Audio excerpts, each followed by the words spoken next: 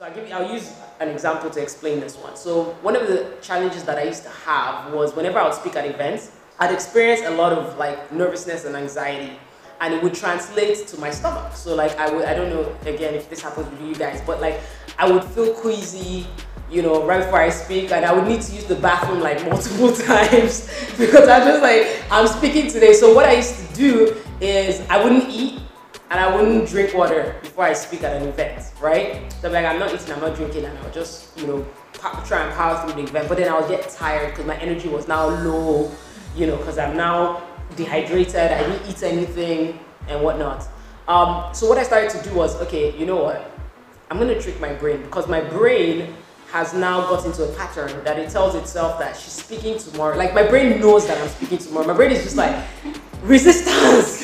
She's about to speak. We can't let her speak. Fire, fire, fire, fire, fire. You know, it's like, because the day before, everything I do, you know, I'm setting my alarm clock. I'm like, oh, I'm gonna sleep early. I'm doing all these things that is triggering my brain that, oh, she's about to go speak tomorrow.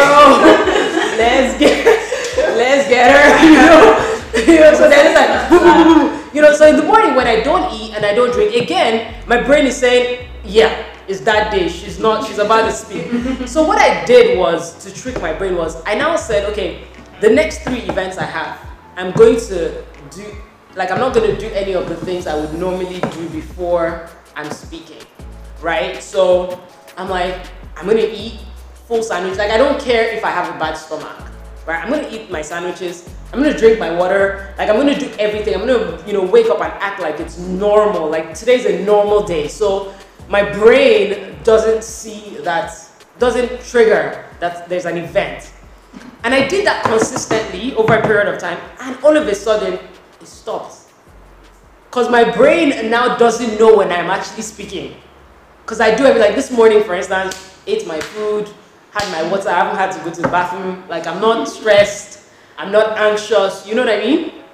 So we have that capacity, like we have the ability to actually, this thing is a tool, it shouldn't control us. Like, our brains shouldn't control us, we actually should control our brains, but we have to be intentional about how we work it. We also have to know that it is very personal to each of us. Like, every single person is different. So it's your own gadget. You decide how you want to train it. You decide how it works. Even start to understand how the thing even works, first of all. Before you can manipulate it, you have to actually start figuring out, like, how does the thing actually work? And the only way you can do that is to actually get to a point where you start to really observe your inner self. We don't have time to observe our inner self in this world now. We're so busy. Everything is triggering what you're doing next. The moment you guys walk out of this door and you check your phone, there's a message from somebody. They're like, have you picked up the butter on your way home? Pick up the cereal, you know?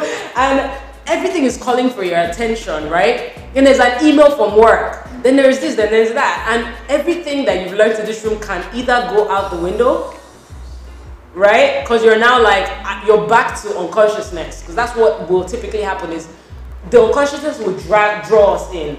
And you're now responsive again. You're now almost a zombie, right? Versus now saying to yourself, you know, I'm going to walk out of this room and I'm actually going to put in effort to try, right? To see how I can be intentional about this thing that I'm carrying, right? And know how I can make it work for me. Because it is your servants, not the other way around. Because if you think about it, right, and we say we're a spirit in a bottle, right? God created all of us. All of us carry a certain spirit, right? How is it possible that your spirit is put into a container and all of a sudden the container owns your spirit? I don't understand it.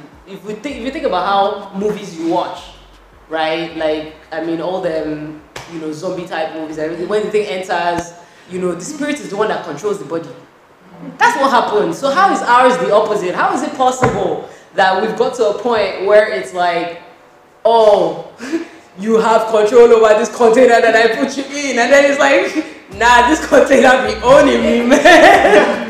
You know, it's like this container be owning me, you know. And it's not, it doesn't happen overnight, but trust me, it is just a series of doing. And the beautiful thing about consciousness is beautiful, but it's also frustrating. Is that you never actually master it. You will never get to a point in your life where you're like, I'm so conscious that I'm conscious. That's when the world will humble you. The world will like humble you. Like, you know, there were times in my life where I used to be like, yo, I'm so conscious, yo.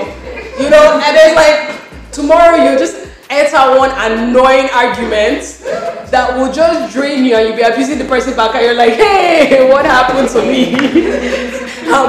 You know, you're like, I thought I had the hang of this. Like, I was so sure, like, I've spent the last 2 weeks not getting into this argument, but today's one triggered me. And you're back there. But the beautiful thing about it is, if you understand that it's a journey, and that the important thing is that every time you know that you're unconscious, that is a big win. The fact that you know is a big win. Because before you didn't know, you were just moving. But now when you can actually tell when you're doing something out of, you know, ego, right? Or out of, you can tell, like your spirit will tell you that me too, I know that I am not, like this thing I'm doing is not necessary, but I'm doing it anyway, right? And we all have movies like that, you know, like what I have like Petty Dora. Petty Dora comes out sometimes, you know, where I'm just like, and you know, and you know it's harder for me because people have a perception of me, right? Like, they have a perception of me, and it's quite interesting because sometimes I'm just like, see, it's not Lumina that hired you. I'm like, don't think that Lumina hired you. You are working for Adora. So me, when I'm going to talk today, don't be like, what happened? I'm like, yo, no, I'm going to get it out. Like, Petidora is working today, and she's going to get it out, right? And I embrace that that is part of my humanity. Like, I'm not trying to pretend, you know, I'm not trying to create some perception. I'm like, that's your perception, that's cool, but if we get into it, we'll get into it. You know, like, don't be like, oh, she's the light of the world. so she's about to just let everything slide, you know. Sometimes I'm just like, I'm not letting this one slide. Like, I'm just gonna, you know, get into it with you. But you know, but at that point, I know that I'm not doing what is right for me. Like, I can acknowledge it. I just know that, man, you just drained your energy. You know, was it worth me shouting? Was it worth me, you know, doing all that stuff? Who won in all of this? Your ego won. That's the end. Your spirit did not win. Your ego won, right? And alas, the ego will still stay on the outside. It's not going anywhere with you, right? So we have to get to a point where you're nurturing more spirit and less, you know, the ego and what your container is carrying, and understand that you can control.